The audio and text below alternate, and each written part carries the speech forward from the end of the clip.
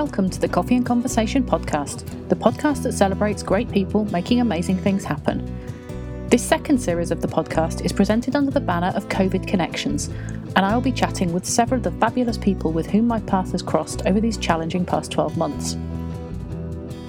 My guest today is Richard Sumner. When I asked Richard how he would like to be introduced on the podcast, he thought about it, then replied, "Can you just say I'm a teacher?" Given that I feel it's important for people to be described in their own words, I answered yes. However, in no way does this simple introduction do justice to who Richard is or what he stands for. Richard is perhaps one of the most interesting, articulate, expressive people I have had the privilege to meet. With a poem or story or piece of prose for every occasion, he has a breadth of experience that is totally intriguing. From what I observe, he is a caring human with a passion for teaching. He seems to strive to create environments in which others can thrive and seeks to share his love of words and so much more with those he meets. This is Richard. Welcome to this next edition of the Coffee and Conversation podcast. It is an afternoon, but I have been naughty and I have a black coffee in front of me, which might or might not be my third of the day. We'll leave that for debate. And my guest today is Richard. So welcome, Richard. Hello. And Richard, I believe you're dialing in from, you finished working for this afternoon, I understand, and you're dialing in from your school. Yes, I am. Yeah. Finished teaching for this afternoon. It's all been really quite chaotic with everything that's going on at the moment. So it's really nice to sit down and have a nice conversation about things that we love. Yeah, awesome. And I bumped into a teacher over the weekend and randomly started chatting, and she was adamant that it was 17 teaching days or something till school term. So are those kind of words seeping into your being at the moment? Yeah, I mean, when I first started teaching, I didn't really realise how fantastic the summer holidays were.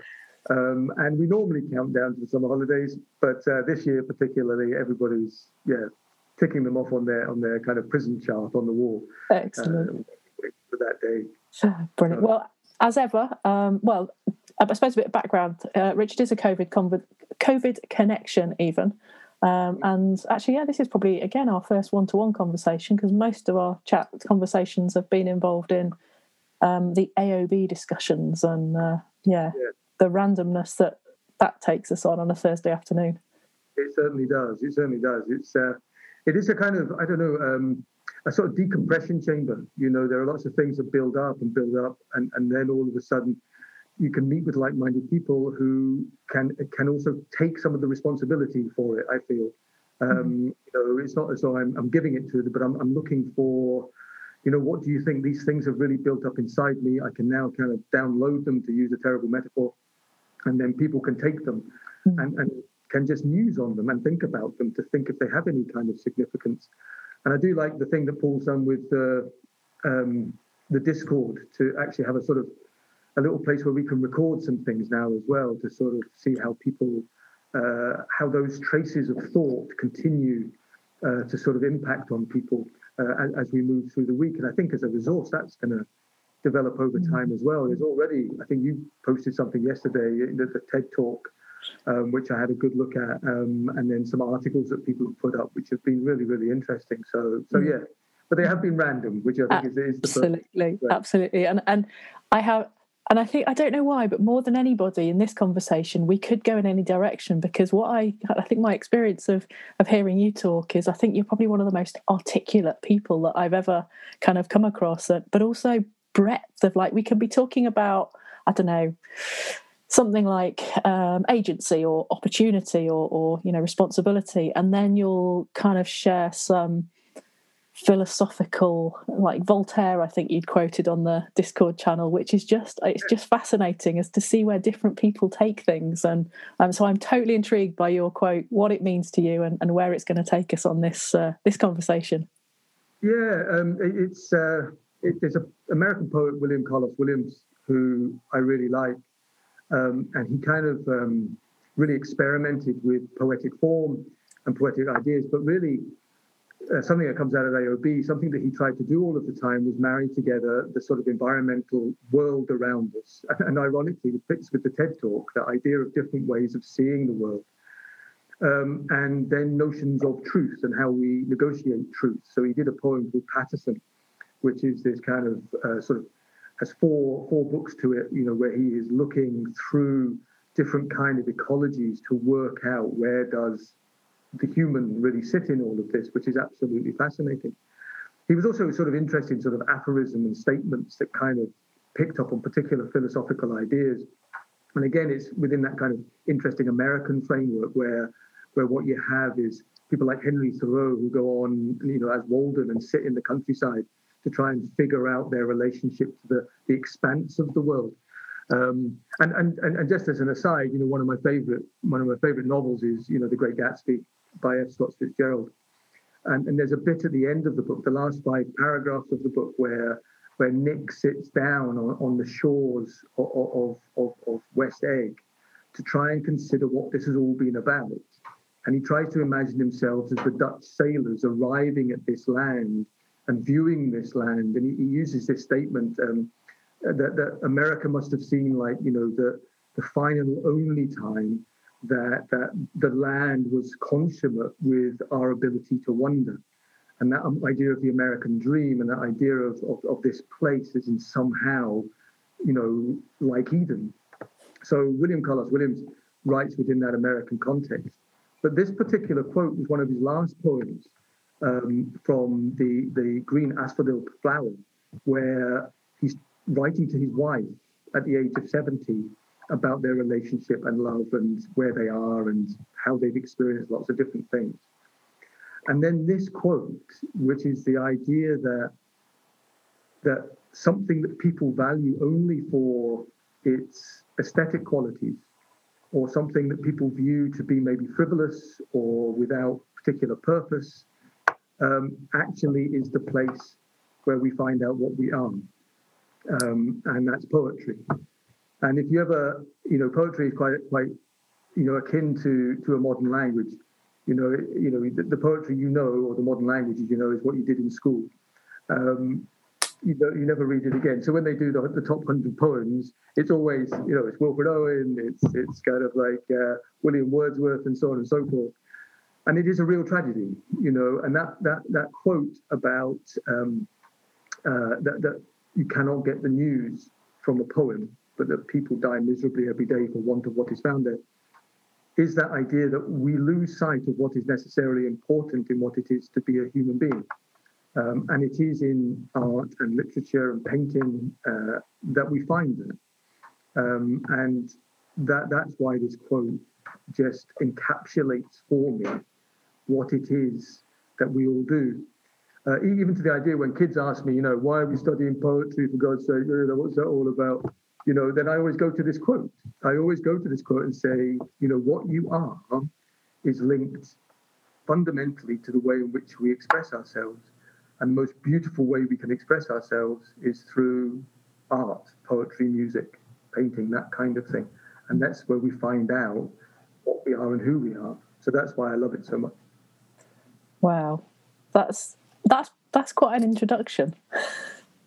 We've covered Great Gatsby, poetry, art, all of the things. So, right, what meaning does it have for you right now? In terms of as you sit here talking to us and maybe reflecting on some of those conversations, you give us kind of insight into some of the important bits about it. But what? Yeah. It is that suffering.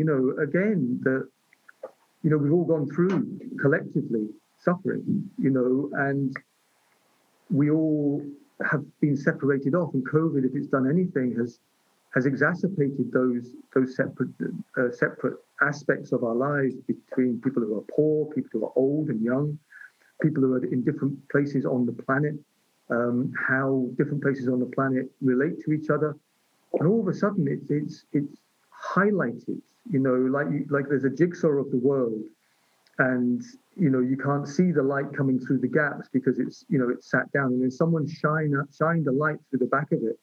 And all of a sudden, you can see these gaps and splits and fissures that exist between everything on the planet, and therefore, the one thing that, if anything, is this idea of our collective humanity, our collective ability to love and to hate and to suffer and to survive, to produce extraordinary things, to be extraordinary, but on the other hand, to be extraordinarily bad. I wouldn't use the word evil advisedly, but in that there is such a fascinating thing that we are and that we have, and that what COVID has done is maybe, I don't know, shine a light on how we do things so badly and how we do things in such an unfair, inequitable way, that the quote brings to the fore that we always are looking at the wrong thing,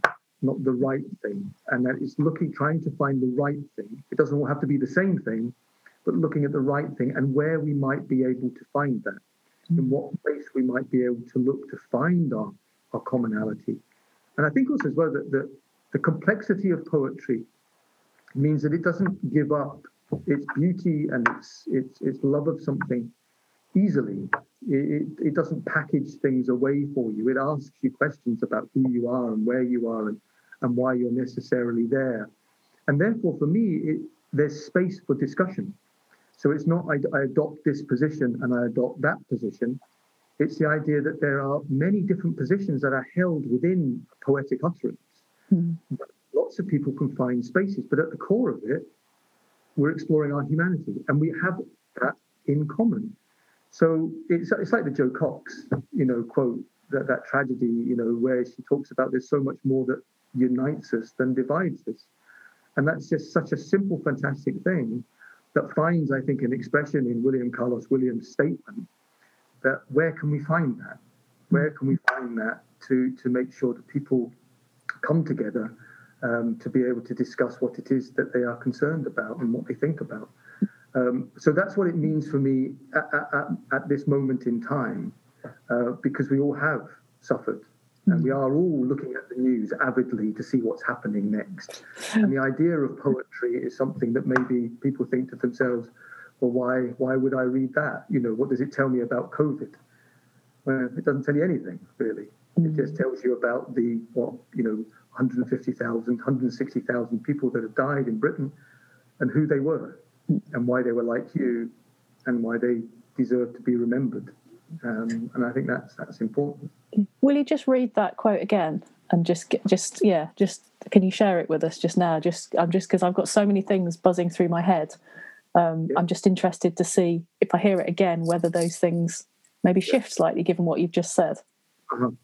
Well, I mean, what it says is that you cannot find the news in poetry, but men die miserably every day for want of what is found there. And that is that key thing is that where am I looking? When we talk, we're always looking for something. We haven't really talked about where we might look for that. Interestingly, and maybe that's where discord comes in. That we start to look at like where have I found some answers or like-minded people. But it is that kind of idea of if I'm looking for the answer, and the reason for Voltaire today, for example, is that we live in an enlightened world. We look to science to provide us with answers, as we have done with the pandemic, and obviously there is a role for science. But those more qualitative things, those things that are difficult to say that is that and that is that, are those things that give us, and I do use this term pointedly, that our spirituality, the sense of what that essence is within us that makes us human. And the problem with science is what it does is it tries to reduce us down to a series of component parts, which is what we're not. And therefore the simplification or the datafication of that becomes something that removes those things that we love, that we can't necessarily give an answer to, or whether we really should give an answer to.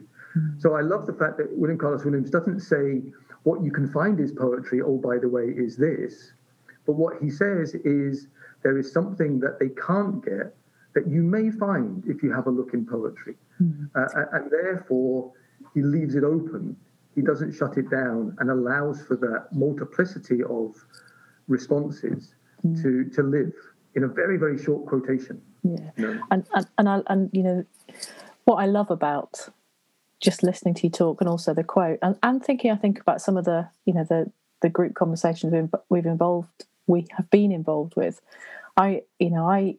we're all sat around that virtual room in our boxes. We're all part of the same conversation, and yet we will all probably take something very different away, depending on what's going on in our lives right then. So that brings me to thinking about, the multiple realities idea of, there is no one single version of the truth. It's our truth, depending on, and also, the quote just leads me to think, well, actually you find what maybe you're looking for, and it's about bringing your own stuff and putting your own slant on things. And maybe it's about music in it. I think music evokes those same emotions. You listen to a track and it's the emotion or the play, and that takes you back to the place when you first heard it, or when you first read it. But also then it's got a right now meaning. So what's going on for all of us that we have in common right now is COVID. Equally, we will all have things going on for us that are very unique to us. And we see things in different ways, and I'm always intrigued by that idea that we're all part of that same conversation. And yet perhaps if we came back an hour later and said, well, what did you hear from that? Then it would be really interesting to see the breadth of the different things that we latched onto because of what's going on in our everyday lives. Absolutely. That's the glory of, artistic forms. I love Dead Poets Society, and the guy John Keating, and the questions that the idea of teaching poetry as a sort of series of bits of knowledge that you can learn and then apply, and there you are. We had a discussion about the technical as opposed to the creative. But there's a brilliant bit in there where he talks about this idea of medicine, law, engineering. These are all noble pursuits, but what is it that we live for? What is it that we desire? And it's love, and it's beauty, and it's living. That's what we are alive for. We're not living to be an engineer. And actually, an engineer might create something that is poetic, and it's the poetic nature of what they've created that is the thing that gives them most pleasure and gives them most joy. And that's the thing. That's one of the problems with teaching, for example. The idea that knowledge is taken, it's packaged up and then delivered to students as though if you listen to what I say, then you can understand this poem. So therefore, what I try to do is I start with this quotation. Why are we looking at this? Why are we trying to explore the breadth and depth of human experience through this particular medium? Well, it's because when something really profound happens, something really difficult happens, what we do is we turn to music or we turn to poetry to help us to understand it, because the monumental nature of what it is that is happening is very difficult to put into words, because words fail us. And therefore we require people who are extraordinarily adept at doing this and see the world in a variety of ways to support us with that process. It's like when I do creative writing with young kids. I've had kids actually say to me, I have nothing to write about because no one in my family has died. And I'm kind of like, no one needs to die in your family to write creatively, but they see, they associate it with something, extraordinarily huge and so on and so forth. And that's because in some way they do sense that important writing, or that writing allows them to see the world in a certain kind of way, that they're on the beginning of that journey, but that people give to them so that they can see the world in all of its complexity. And that's, sometimes, very, very succinctly, as with this quotation, or at other times over a very long period of time, so like, La Recherche du Temps Perdu and Proust talking about his Madeleines and his grandmother and so on and so forth. We come at it in a whole variety of different kinds of complex ways, and that's just lovely. Yeah, and it's as you're talking, a friend of mine, so going back a few years now, we do a bit of we do a bit of an exercise that we've done when we work, like workshop, like Desert Island Discs. What would you take with you? And we've done it in different coaching contexts. So if it's a sport, what would you take with you as your own personal tools and things like that? And we got chatting afterwards, and she was talking about one of her books, which was The Waves by Virginia Woolf. And I've never read it. And at that point, I'd never read any Virginia Woolf. And I was like, oh, it's curious. I'm going to go and have a read. And that really struck me. And I found it quite hard to read to start with, because it was stream of consciousness. But actually what I took from that is this idea of all of us experiencing things in different ways and multiple realities and all of those, those sorts of things. So, that the idea that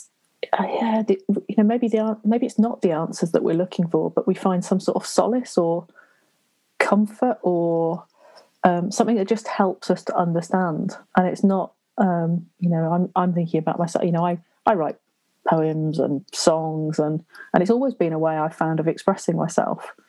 But yeah, just little, whether it's a text or a quote or a poem, kind of just sparks you into maybe feeling like you understand something a little bit more, or thinking about something, or even making sense of things not in a A+B=C type of way, but okay, yeah, I can see where this is coming from now. Yeah. It is that ability, for art to either sort of distill things down to a particular point where you can see it, say, right, that I get that, or it can explode things out so that therefore, oh my God, there's other ways of seeing this, and making things problematic. Again, it is quite interesting, when I'm teaching the kids Harold Pinter, we do a play called The Homecoming. And it's fascinating to watch when they see the performance, because two of the characters within it, it's a kind of intruder character called Ruth, who comes into a very male household and kind of usurps the central patriarch. But there's one bit in it where the older brother is dancing with Ruth, and the husband of Ruth, Lenny, is standing at the back, and they start to kiss. The kids are outraged. They're absolutely outraged. They're kind of like, he is her husband. He is our husband. Why is he not doing anything to protect her? And afterwards, we kind of unpick that and say, like, why should he? Ruth seems to be absolutely fine. Ruth is dealing with the situation as she sees it. Teddy is standing there doing what he's doing, and so on and so forth. And therefore we say, well, why do you think that Lenny should interrupt Ruth? Why do you think Ruth, if she needed Lenny, would ask for Lenny? And so on and so forth. And so therefore what you get is, you can see that the structures and the ways in which kids see the world are already very much ingrained in terms about what is right, what is wrong, what is true, what is not true, what people should or should not do. And then art comes into it and explodes that for them and says, why are they not, why? They respond to it in a very visceral kind of way, which is very, very exciting.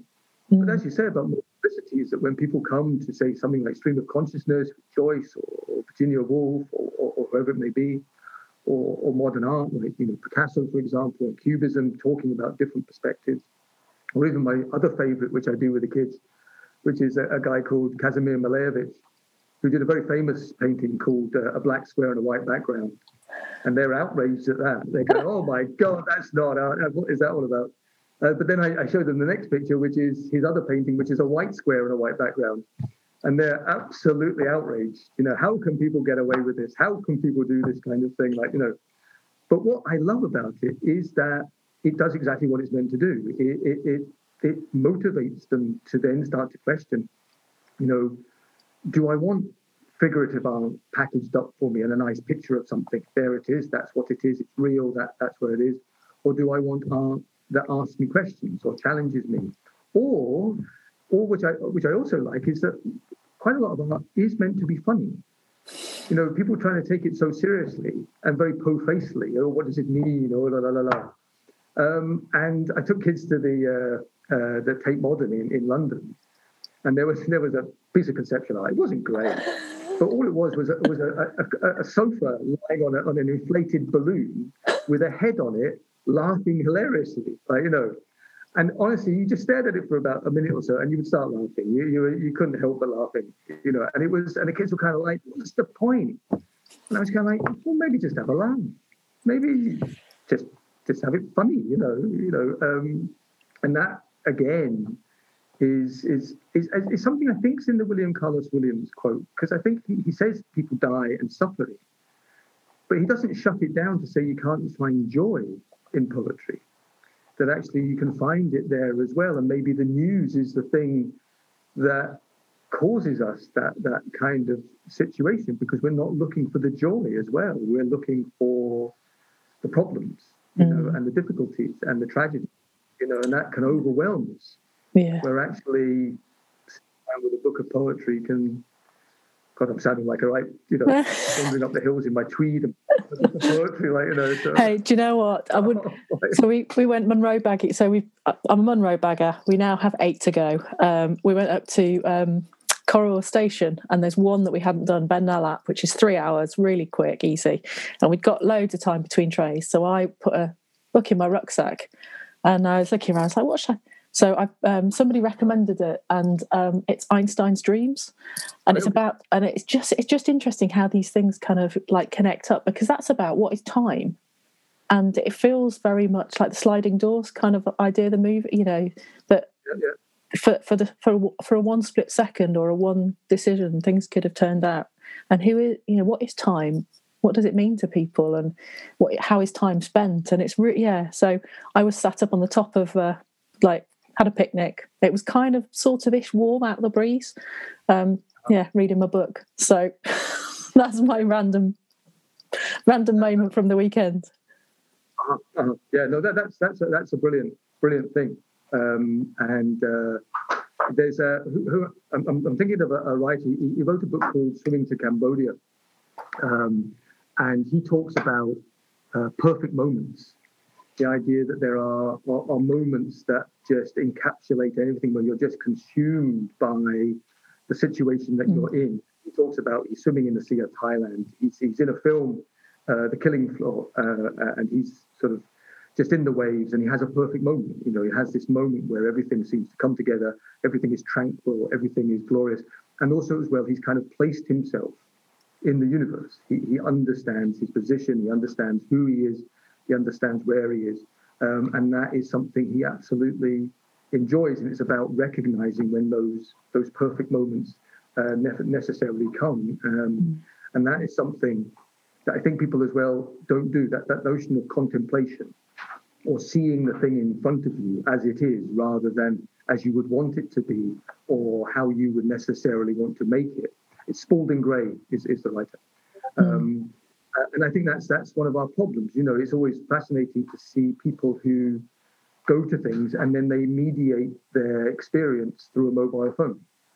So they're taking a picture of what is there, and they're trying to, whether that is something we have nowadays in terms of trying to, fix ourselves in place and time, because we are feeling so fragmented, so disconnected from each other and from everything, that we need to constantly take photographs of things to fix ourselves in particular spaces. Therefore, we keep taking photographs of them to say, I was there, look, I was there. Yeah.